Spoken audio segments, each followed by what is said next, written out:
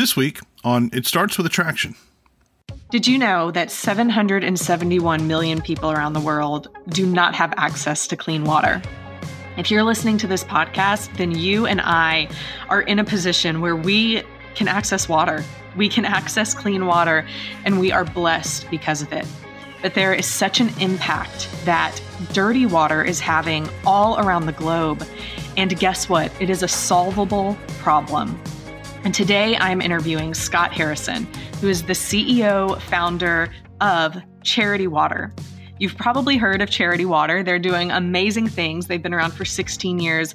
They build wells and many other types of ways of bringing clean water to the places who don't have it all around the world. And today, I not only ask him how he got started with Charity Water, what led to him even creating this nonprofit that's having a major impact around the world, but also what is it that Charity Water really does? What does it look like, and how does it have an impact in the lives of the people where a new well that gives them access to clean water, when that's put in their community, what does that do for them?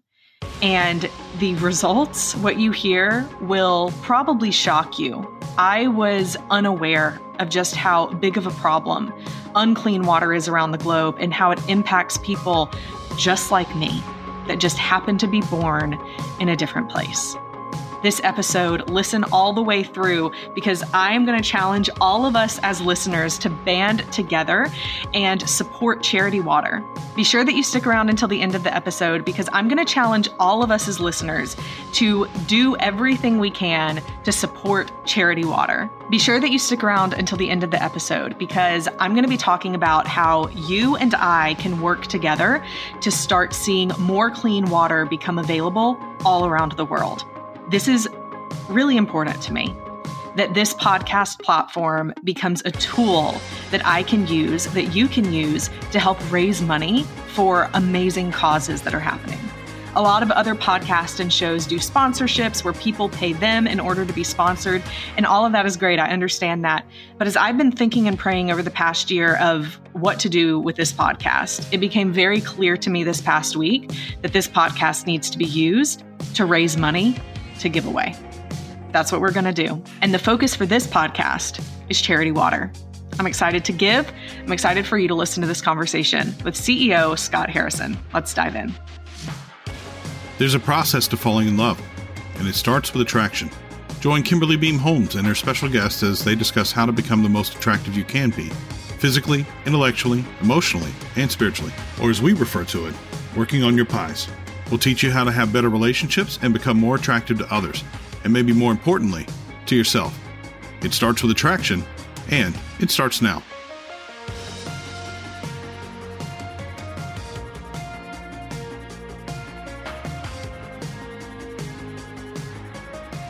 So Scott, how was it that you decided to start Charity Water? Where did this even come from? Well, it was definitely not a traditional path into, I guess social entrepreneurship is what you call it today, but that term didn't even exist years ago. I was a nightclub promoter for 10 years. So I had moved to New York City to rebel against a very conservative Christian upbringing.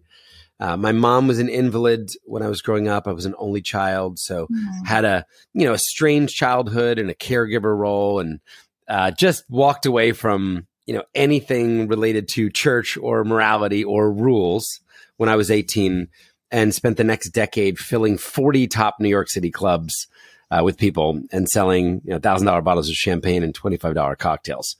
So That was kind of my first career, and I was really good at it. But along with that comes every dark, despicable vice you might imagine, when you go to a club at 12 and come home at noon the next day. Good things don't happen. Yeah. So I picked up a 2-pack a day smoking habit, a drinking problem, a drug problem, a gambling problem, a pornography problem. I mean, you name the vice, and it was a part of my life. And at 28 years old, I woke up one day, I started having some health issues, maybe no surprise because of the lifestyle. Yeah. And just realized, man, I'm emotionally bankrupt. I'm morally bankrupt. I'm a terrible person. This needs to change.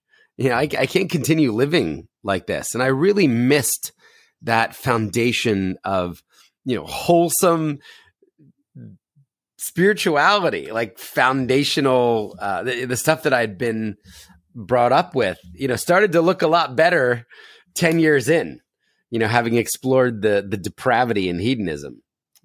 So I got this idea to tithe one of the 10 years that I'd selfishly wasted filling up clubs and see if I could be useful on some sort of humanitarian mission. Did I have anything to offer the world or others?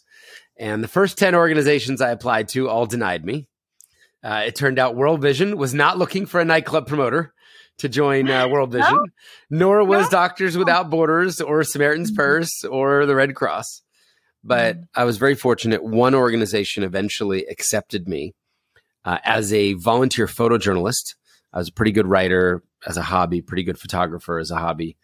And I had to pay them $500 a month to go to the poorest country in the world at the time, which was Liberia, having just completed a 14-year civil war. So in some ways, this was the exact opposite of my life. Poorest country in the world, go broke by serving. And I joined a group of Christian doctors and nurses. And, long story short, the year turned into 2 years there. And of all of the problems I saw in a country with no electricity and no running water and no sewage system and no mail system, in a country where there was one doctor for every 50,000 people living there, the one thing I saw that just was the most compelling for me was that people were drinking dirty water. And I learned half the country was drinking from swamps and rivers and ponds. And half the disease in the country was because people were drinking dirty water. Yeah. And here I was with doctors trying to make people healthy. And yet 50% of the people living in the country didn't have the most basic need for health or life, you could argue, met. And after 2 years there, I came back to New York City as a 30-year-old with my issue. I said, I am going to try to make an impact in the world by getting then it was 1 billion people on the planet access to clean water. That was 16 years ago. Wow. I want to ask you a little bit more. So going back to the 10 years that you stepped away from how you had been grown up, your faith. Yep. So was there a moment at that end of that 10 years, kind of the quote unquote day you woke up, where you had come back to your faith? And what did that look like? Not until the end of the 10 years. So it was really, for the 10 years, I wasn't going to church. I wasn't giving. I wasn't living any of it. I wasn't praying. I mean, there was no spiritual life at all. And in this kind of, few month period where I had, what happened was I woke up one day and half my body went numb. And I thought that I had a brain tumor or Parkinson's disease or something terribly wrong with me. And I said, well, what if I was going to die like in a few weeks or in a few months? What would my life have meant? And the answer was nothing. My tombstone, might read, here lies a club promoter who got 1 million people drunk. And that's the only thing that I'd done. So that started the journey back to exploring churches, to reading the Bible again, to praying. My dad sent me a book called The Pursuit of God by, a theologian named Tozer. I mean, I was reading kind of, deep theology while doing cocaine at night. I mean, this was definitely a push-pull for a period of months. And, I realized how much I missed that faith, the belief, and maybe the life of virtue seemed a lot more enticing when you'd lived a life of vice or of decadence. And, I remember reading the Bible again as a 28-year-old, and Jesus was a lot more badass than I remembered. He was not religious. He was kind of, thumbing his nose to the religious establishment of the day, all the people who insisted and enforced all of these rules. So maybe the God that I experienced in the text at 28 was very different than the one that had been fed to me, through a conservative Baptist or Assemblies of God. We went to so many different churches, but it was much more rules based. It was much more, here are all the things that you cannot do. And I think I found a much more expansive faith, and I wound up not starting a religious organization. So Charity Water, is not a faith-based organization, but for the last 16 years now, I've been able to live out my faith in the workplace, or live out my faith through this calling of getting people clean water. And, letting it animate and drive me and the decisions and the culture I'm trying to create and the values by which we treat people. But again, there's no strings kind of attached to that. Right. I mean, sure. Yeah. And it's not lost on me how, you said you were thinking about what would my tombstone read? Here's Scott who got 1 million people drunk, to the way your story has turned out now, to where it's still liquid, right? Like there's still a drink that's in this, but now it's water and it's life-giving and it's not life-taking for such, so much of what that nightclub lifestyle is like. A little bit more, talk about, you were doing drugs, you were, pornography, all those things. How did you switch your lifestyle? Yeah. Was it going to Liberia where you no longer had access? Like, how did you stop some of those habits and addictions? So I'm an Enneagram 8, so I'm very extreme. I'm very black and white. And the mission I was joining was a hospital ship. So imagine an ocean liner, a 522-foot ocean liner that has been gutted and, equipped with state-of-the-art operating rooms and, a hospital ward. And there was something, symbolic or prophetic about walking up the gangway of a ship, knowing that gangway would be brought up, and then sailing away to a continent I'd never been to, Africa, and to a new life. So if I'm honest, I got fantastically drunk the night before I joined the mission. I smoked 60 cigarettes, just knowing, I'm going to go out with a bang. So later, people said, oh, this new volunteer from New York City, he turns up dressed in black, he stinks of alcohol and cigarettes. Who is this guy? Yeah. But for me, it was a clean break. I never touched coke or any of that stuff again. I never looked at a pornographic image again. I never gambled again. Never had another cigarette again. I like wine and craft IPAs. So I don't know that it's a vice anymore, but I really just said, I'm never going to do this stuff again. And it was a clean break. And also, when you're with Christian doctors, like, it's not really cool to smoke. Sure. Nobody's down in the ward sniffing lines of cocaine on a Christian hospital ship. No, so I think the culture changed. And that's really important. I didn't realize how important that was at the time, but the entire intention of this new community that I joined was to work out their Christian faith through service, to use their time, their talent, and their money in the service of others. The previous community I'd been, was let's get laid, let's get drunk, let's get messed up and live as much life for ourselves as we can. Let's accumulate as much money or as many cars or, as many fabulous vacations as we can.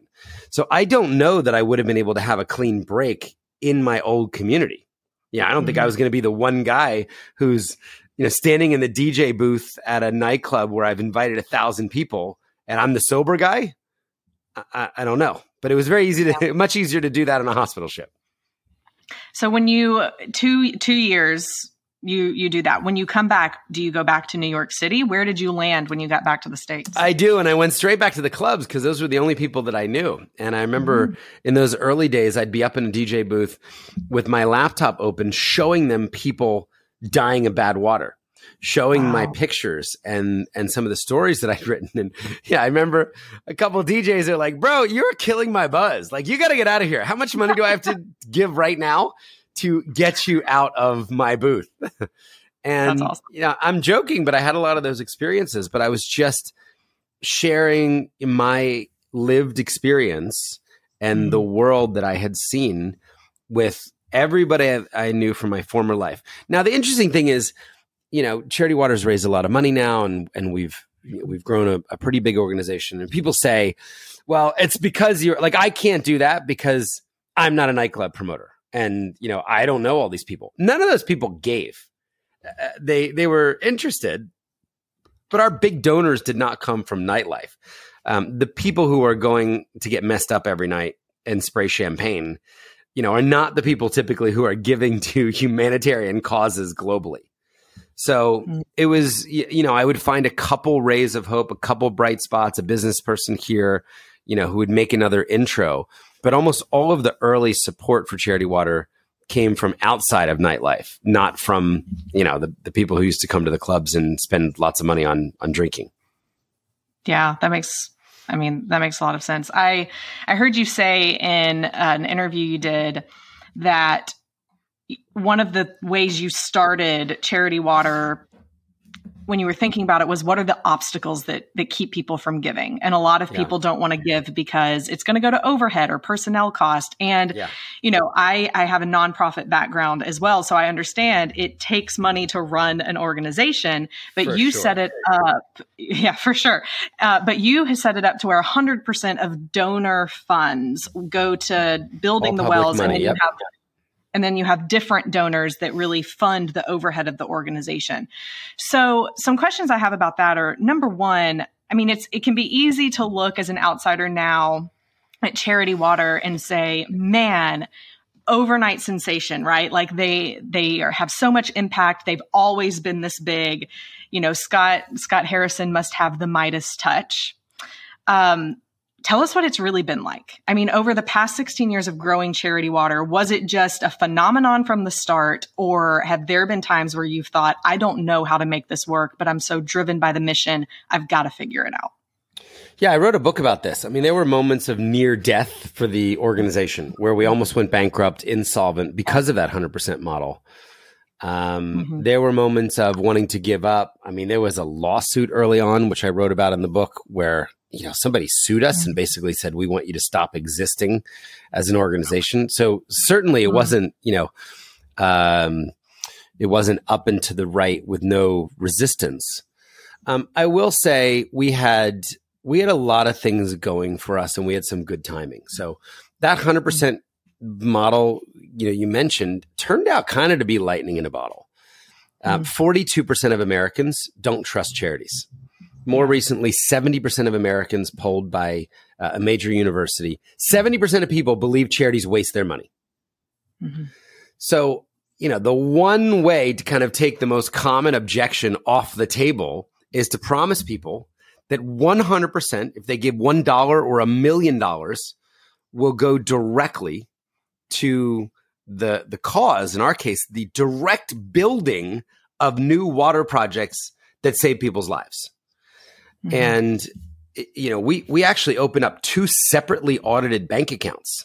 So even today, KPMG for the last decade comes in and writes an opinion on the 100% model. And to do it, we need about 100 families paying all the overhead. And these are high net worth families. And all their money goes to staff salaries and flights and office rent and the toner for the Epson copy machines and insurance and phone bills, like, the nastiest overhead costs. Exactly. So that then therefore millions of donors can give in the purest way. That turned out to be really what people wanted.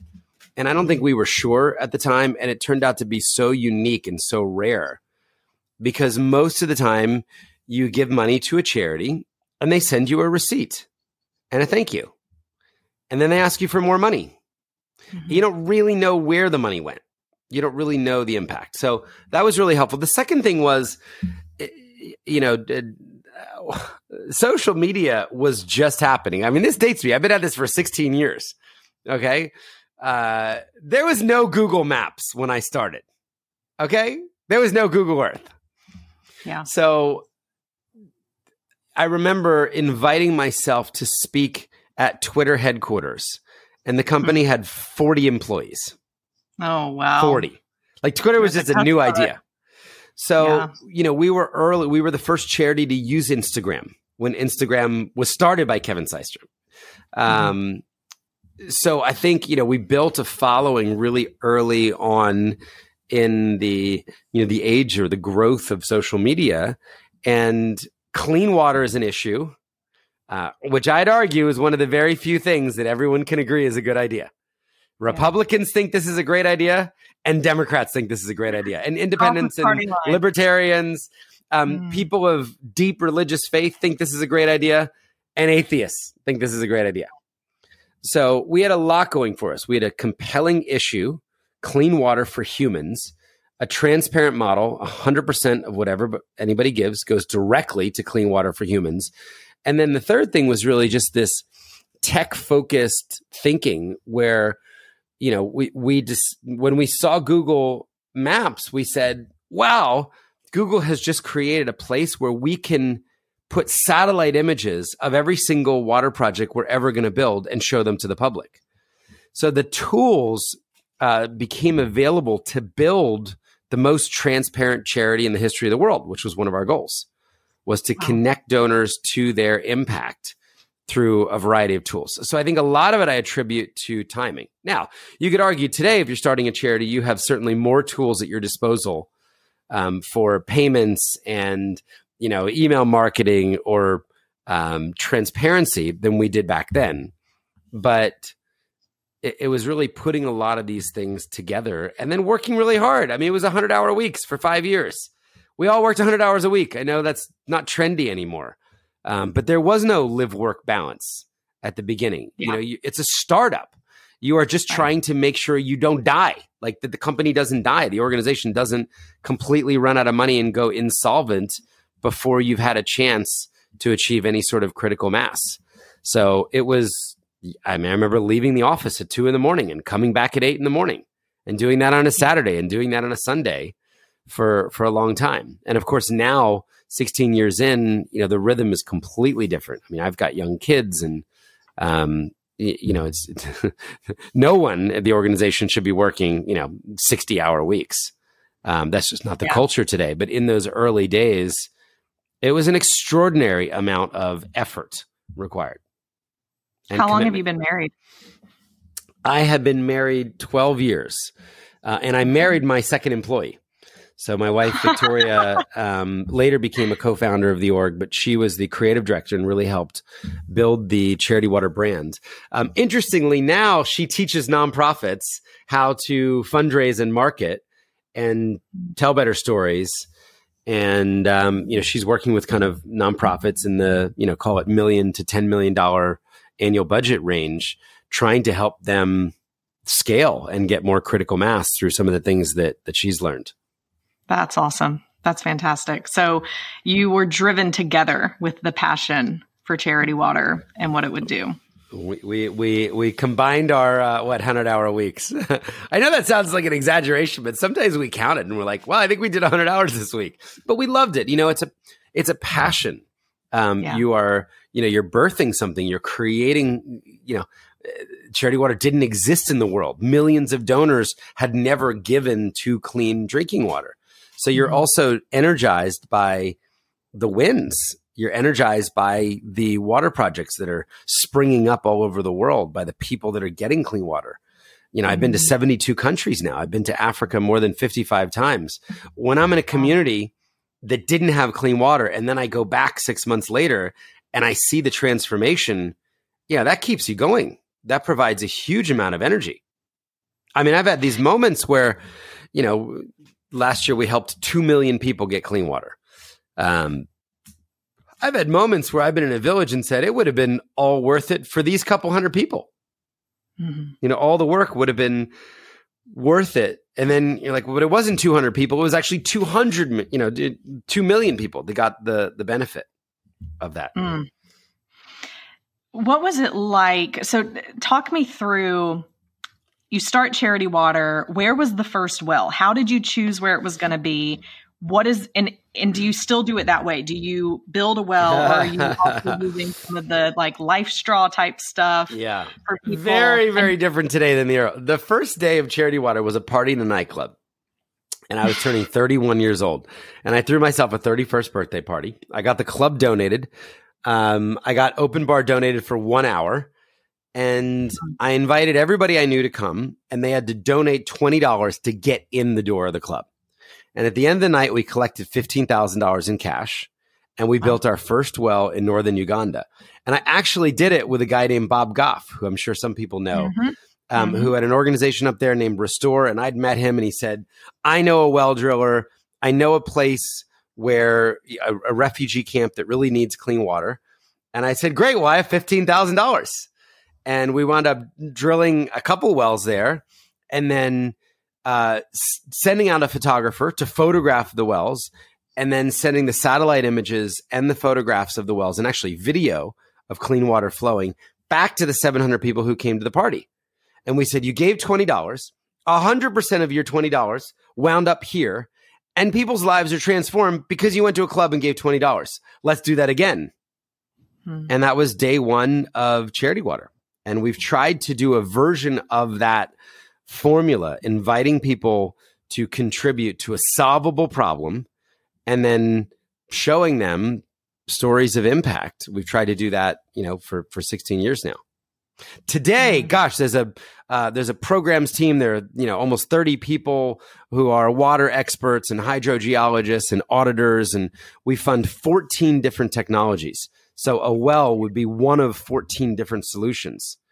And the solutions now range from a $65 biosand filter in Cambodia to a $1.8 million solar system connecting 19 villages in Rwanda. And then everything in between. So we're completely agnostic when it comes to the solution. And we now have kind of 14 different tools that we can use across 29 different countries. How many people are on your team now? We're about 110 in the States and then about 2,000 locals working through the partners. So they're on our payroll, but indirectly through about 50 local partner organizations. Really cool. How much do you understand all of the 14 different technologies that could be used? I mean, pretty well now, just because I've been in the field so much. Travel and taking major donors and spending time with our partners has just been such a big part of my life over 16 years. So yeah, I could probably geek out on, maybe it might surprise people. Were they your ideas? No. I mean, I just hired a bunch of water experts to, I hired an amazing leader who's been with me now for over 10 years, who really built a world-class water programs department, and then a world-class portfolio of 50 local partners now across 29 countries. So maybe this comes into the partner thing, but one of the questions I wanted to ask, I remember back, years ago when I was in college, I went to India and we built a sustainable water irrigation system for being able to plant gardens at an orphanage. And one of the things we did not do well was ensure that they could keep up with it and that it would continue to be life-giving for them for 5 years, a decade. So when it comes to the any of these 14 different technologies, how do you make sure that when this new thing is brought into a community, that the community knows how to take care of it, how to keep it sustainable for long periods of time, all of those things? I'm glad you asked. That is a multi-million dollar strategy and, division now of Charity Water, which is really the ongoing maintenance and repairs of projects. I'm trying to think where to even start on this. Let's talk about a well. 25% of the wells in Africa are broken right now. The problem is nobody knows which 25%. Because when a government or an NGO goes out and builds a well, at best, they take a picture of the well. They train the local community in the ongoing maintenance of that project. And then they send the donor a pretty picture for the refrigerator. Yeah. That works 75% of the time. 25% of the time, which is not, it's not terrible, right? It's not 10% of the time, right?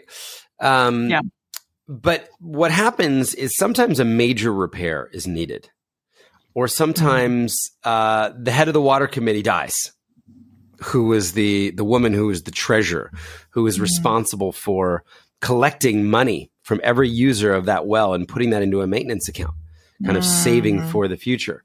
In one village, the village chief's son was about to die of malaria, and the water committee took every single penny they had in the water fund, and they paid to save the chief's son's life through treatment, and then the well broke.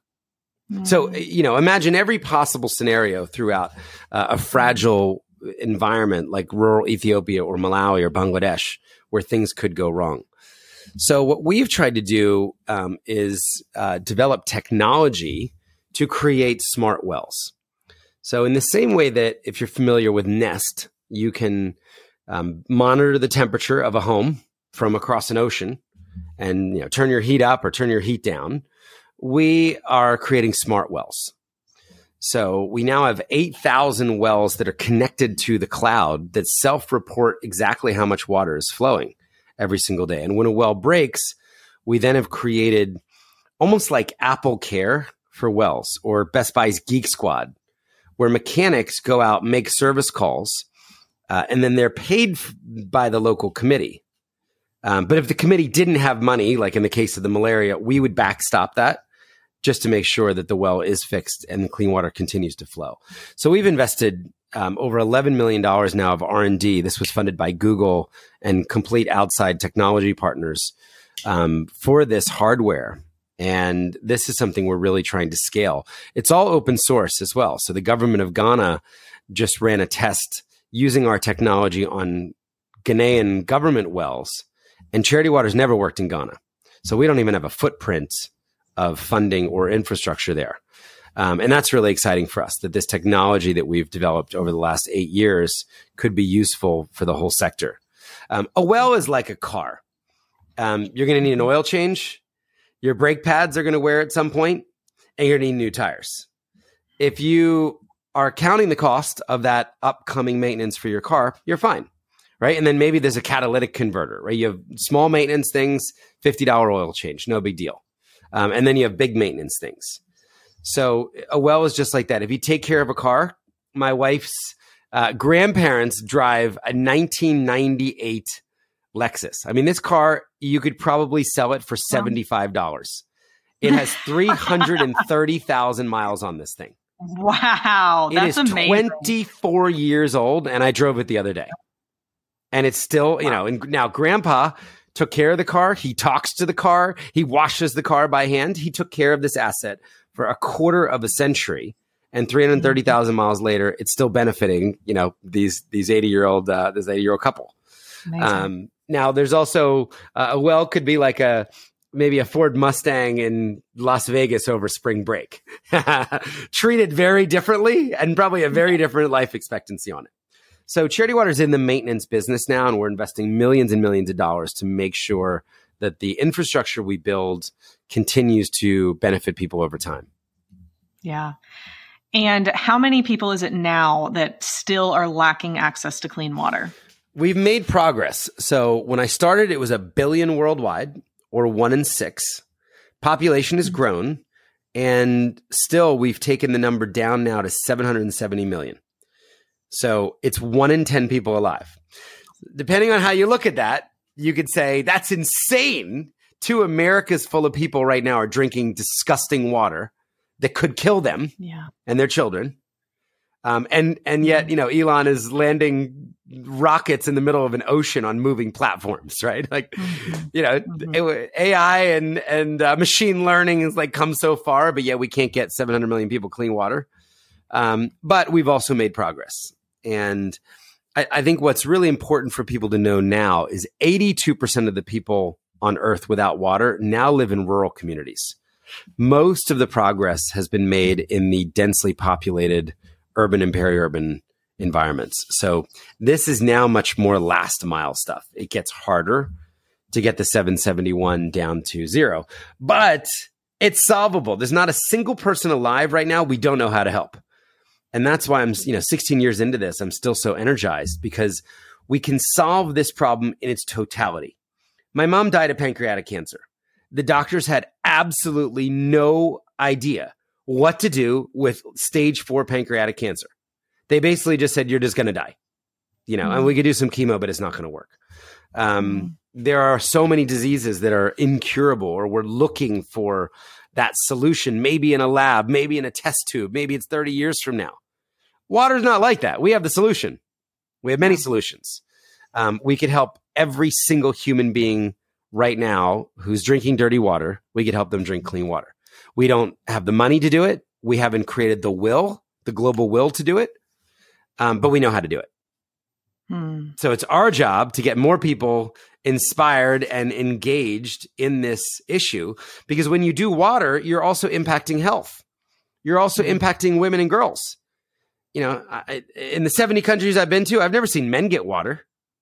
100% of the time, it's the women and the girls who are breaking their backs, wasting 40 billion hours just in Africa walking for water. It impacts education. Half of the schools throughout the developing world don't have clean water for their students. I'm sure there's parents listening. Imagine sending your kid to a school with no water and no toilets. Imagine your teenage girl, when she starts to menstruate, staying home 5 days every single month because she's not going to go to a school with no water and no toilets. And then she's now behind in her schoolwork. Yeah. And the social pressure says, well, you probably shouldn't get educated anyway. You're a girl. Just go walk for water or go collect firewood. So, water sits at the core of so many other systemic problems facing society. And, in some ways, it's like a 7-in-1 issue.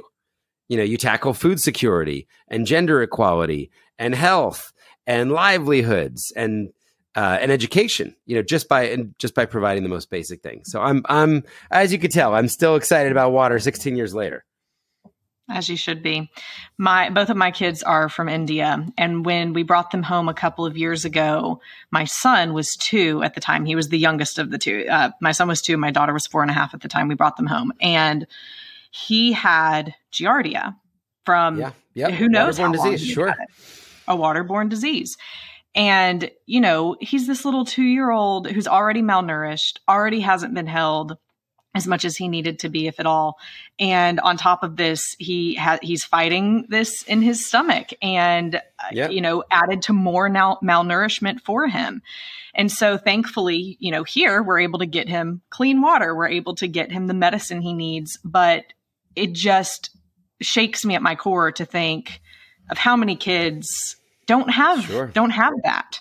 Sure. And it's, as you're saying, because of water. So for me, it's personally, because I just remember that little boy, our 2-year-old son, who's so helpless in it.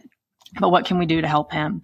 Sure. And so you and I were talking a little bit before we started the podcast, and let's talk about what it looks like to help, to actually see change happen in the world, to see people, children, babies have clean water. How can we partner with you?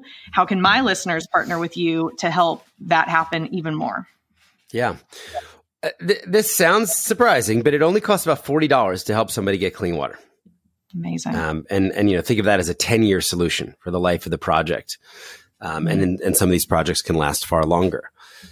So, look, Charity Water has a lot of ways that people can engage. It costs about $10,000 to help a whole community. So there's some families at the end of the year, they will write a check for an entire community to get clean water. We have kids out there selling lemonade and sending in $8.16, knowing that $8.16 will go directly to help people get clean water. And they helped, almost a person. Right. We have this amazing community called The Spring that now spans, we have members in 149 countries. And this is just like Netflix or Spotify for clean water. People who show up every month and they give 20, 30, 40, $50 a month, whatever they can afford. And instead of getting music or TV or movies, 100% of what they give goes and helps people get clean water. And we built a really cool system where you can track your impact over time. People can invite their friends and then track the impact of their friends or their network on The Spring. And, I was telling you before we started, that actually helped us triple the organization. So it wasn't the big $1 million donations that helped us make the greatest impact. It was a bunch of people showing up at 20, 30, $40 a month because a lot of people can do that. I mean, Netflix has almost 200 million people paying every single month for music or for movies and TV. You'd think we should be able to get 1 million people excited about clean water, or 10 million people. I'd argue there are 200 million people that could stand for, their brothers and sisters around the world getting access to the most basic thing needed to live on this planet, to thrive, to be human, as clean water. So, I think we can set up just a link where people could go if your community wanted to learn more. Just charitywater.org/PIES, PIES, and you could learn more about the different ways to get involved. And there's some videos. There's a video as well on that page, kind of the Charity Water story. I think it's gotten over 100 million views now across platforms. And even if somebody has no money to give, you could share that. You could share the story with others. Mm-hmm. Scott, I would love to ask if you could just help us understand a little bit more. I mean, you've said, women are the ones having to walk. It can change their education when water is more accessible to them. But what have you actually seen that Charity Water's been able to do that you can share with our listeners to help them just visualize this is the impact that clean water has on a person and a society? Well, I'll tell you two stories. The first one, buckle up, because it's kind of shocking. I was in Ethiopia. This is a few years ago. I've been there 31 times now. So this is a country where we've worked extensively. And I was in a $5 a night hotel room. And I came out and I was sitting in the cafe, and the owner recognized me because Charity Water has a big footprint in the area, and sits down and says, "You're the water guy. I come from a rural village, hours from here, but let me tell you a story." And he said, "Well, growing up in my village, there was a woman. In fact, all the women used to walk 8 hours for water." Now, 8 hours sounds like a cliche, right? It just sounds like hyperbole until you actually walk 8 hours with a woman. And it's 4 hours out and 4 hours back. Or really, sometimes it's 3 hours out with the empty can and 5 hours back because it's a lot slower hauling 40 pounds of water. Yeah. So he said, one day there was this woman in my village, and, she does her 8 hour walk. And before she gets home, he said she slips and she falls and she spills her water and she breaks her clay pot into pieces. And he said she was in such despair that she hung herself from the nearby tree. She took the rope that she used to use to fasten the clay pot to her shoulders, and she tied it around her neck. She climbed the tree and she jumped. He said the village elders found her body swinging from a tree with the clay pot next to her. Mm-hmm. And, I remember thinking at first, that's not true either. People don't hang themselves from trees because they spill water. But that really gnawed at me. And I went to actually live in that village for a week and meet her mother and meet her friends and her family and visit her burial site, to walk in her footsteps those 8 hours, to see the water that wasn't even clean. I mean, it came from a nasty source that you wouldn't let a dog drink from, let alone a human. And at the very end of that trip, they took me to the tree, and it was a very small tree. And what I didn't know until I had, gone all the way there to this village was that she was a 13-year-old girl. I'd imagined a woman at the end of her life, tired of walking, and a very different suicide than a child suicide, than a teen suicide. And I remember being with her best friend, and I said, "Well, why do you think she did it? Why not go back for more water?" And her friend said, "Shame," which was translated through Ethiopian to English. And she said, she was such a responsible girl that she would have had such shame that she'd let her family down through her carelessness of slipping and falling. Because not only was she coming home after 8 hours empty-handed with no water, she'd also broken the clay pot, which was a valuable asset to the family. And that would have just been too much for her to bear, to face them. So, look, I'm sure no one listening thinks 13-year-old girls should be swinging from trees because they spilled their water that was 8 hours away and dirty, because that just happens to be where they were born. Yeah. I didn't choose to be born in Philadelphia into a middle-class environment any more than Leta Kiros chose to be born in northern Ethiopia. So, I wish I could tell you that's an isolated traumatic story, but I've heard stories of children dragged off by crocodiles, getting water from rivers, women raped on the way to get water, women attacked by hyenas and lions, because in so many of these communities, you're sharing the same source with the wildlife, and not like just the domestic wildlife, the wild wildlife. Yeah. I'll end on a happier story. There's a woman we helped early on named Helen Appio in northern Uganda, actually not far from where our first well was.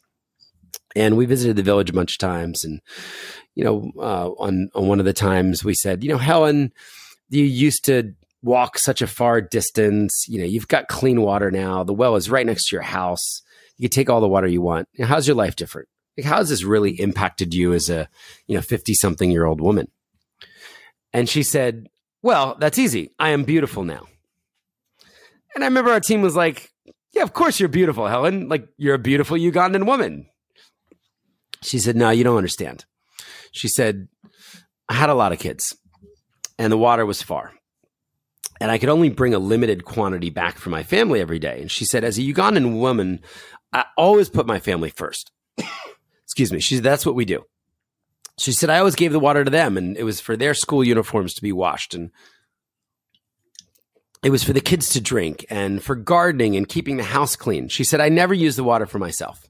I always went last. And she said, now I can take all the water that I want.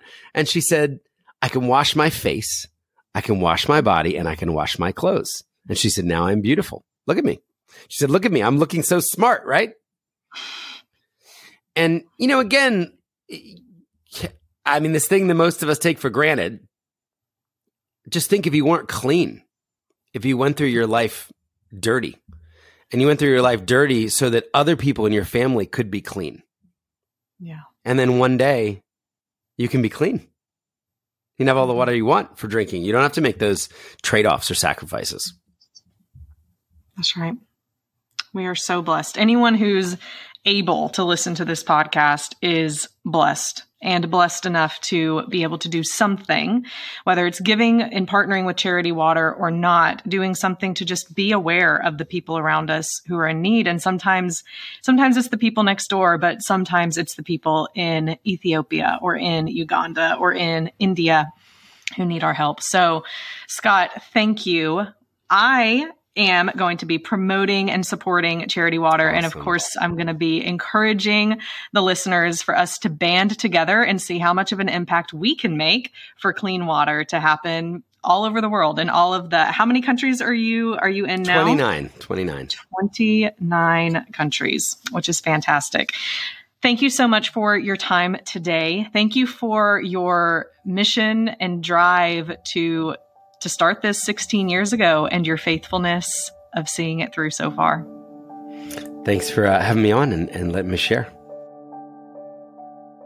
I don't know about you, but when I think about the girl, that young girl that decided to end her own life simply because she couldn't get the water back to her house, to her family, and the shame that covered her in that. It chills me to my core. And I think about, even just personally, how I'm so thankful that that's not my daughter right now. But I also think, that's the selfish thought, because I also think that there's so many people's daughters that are out there whose lives are very different than yours and mine. I'll just speak for me. Their lives are very different from mine. And how blessed I am, looking around at the things that I have, the water that I have, how much I waste water. I just go stand in a shower for 20, 30 minutes sometimes and just waste water. While there's all of these people who have, water is so sacred for them. It's what gives them life, and they have to work so hard to get it. I have been personally convicted by this, and the realization that around the world there are people who are in need, and I have the ability to help them. For $10, for $20, $30 a month, or even just one time, it makes a difference. And there are people that you and I can't see who are in need. There's people you and I can see who are in need, and we should, or I'll just speak for me, I should do more to help them. But also there are people who are my brothers and sisters, as Scott said, around the world, who I may never meet them or see them, but I've been called to love them. In my personal community, in my country, but also in the world. As the Bible said, Jesus started in Jerusalem, Judea, Samaria to the ends of the earth. It should start local and go further. But partnering with Charity Water is such a great way to start having an impact. And it's easy. And I would love for us as a community of It Starts With Attraction listeners to band together and see how much of an impact we can make on delivering clean water to areas of the world that don't have it yet, or continuing to provide clean water in that maintenance capacity in the areas of the world that have it and just need to continue to maintain it because the infrastructure isn't quite there to completely help it maintain without further funding. This is important. It's so important. Join me in donating monthly or even just give a one-time donation. Let's see what we can do. This is part of our pies. This is how we work on our pies: physically, intellectually, emotionally, spiritually, living in line with your beliefs and values, giving to others, doing something to go outside of yourself, sacrificing some of your time or your money to help make another person's life better. This is your opportunity. Join me in partnering with Charity Water for clean water to become accessible all around the world. You can click the link in the show notes to join, and we'll see how much of an impact we can have together. Until next week, stay strong.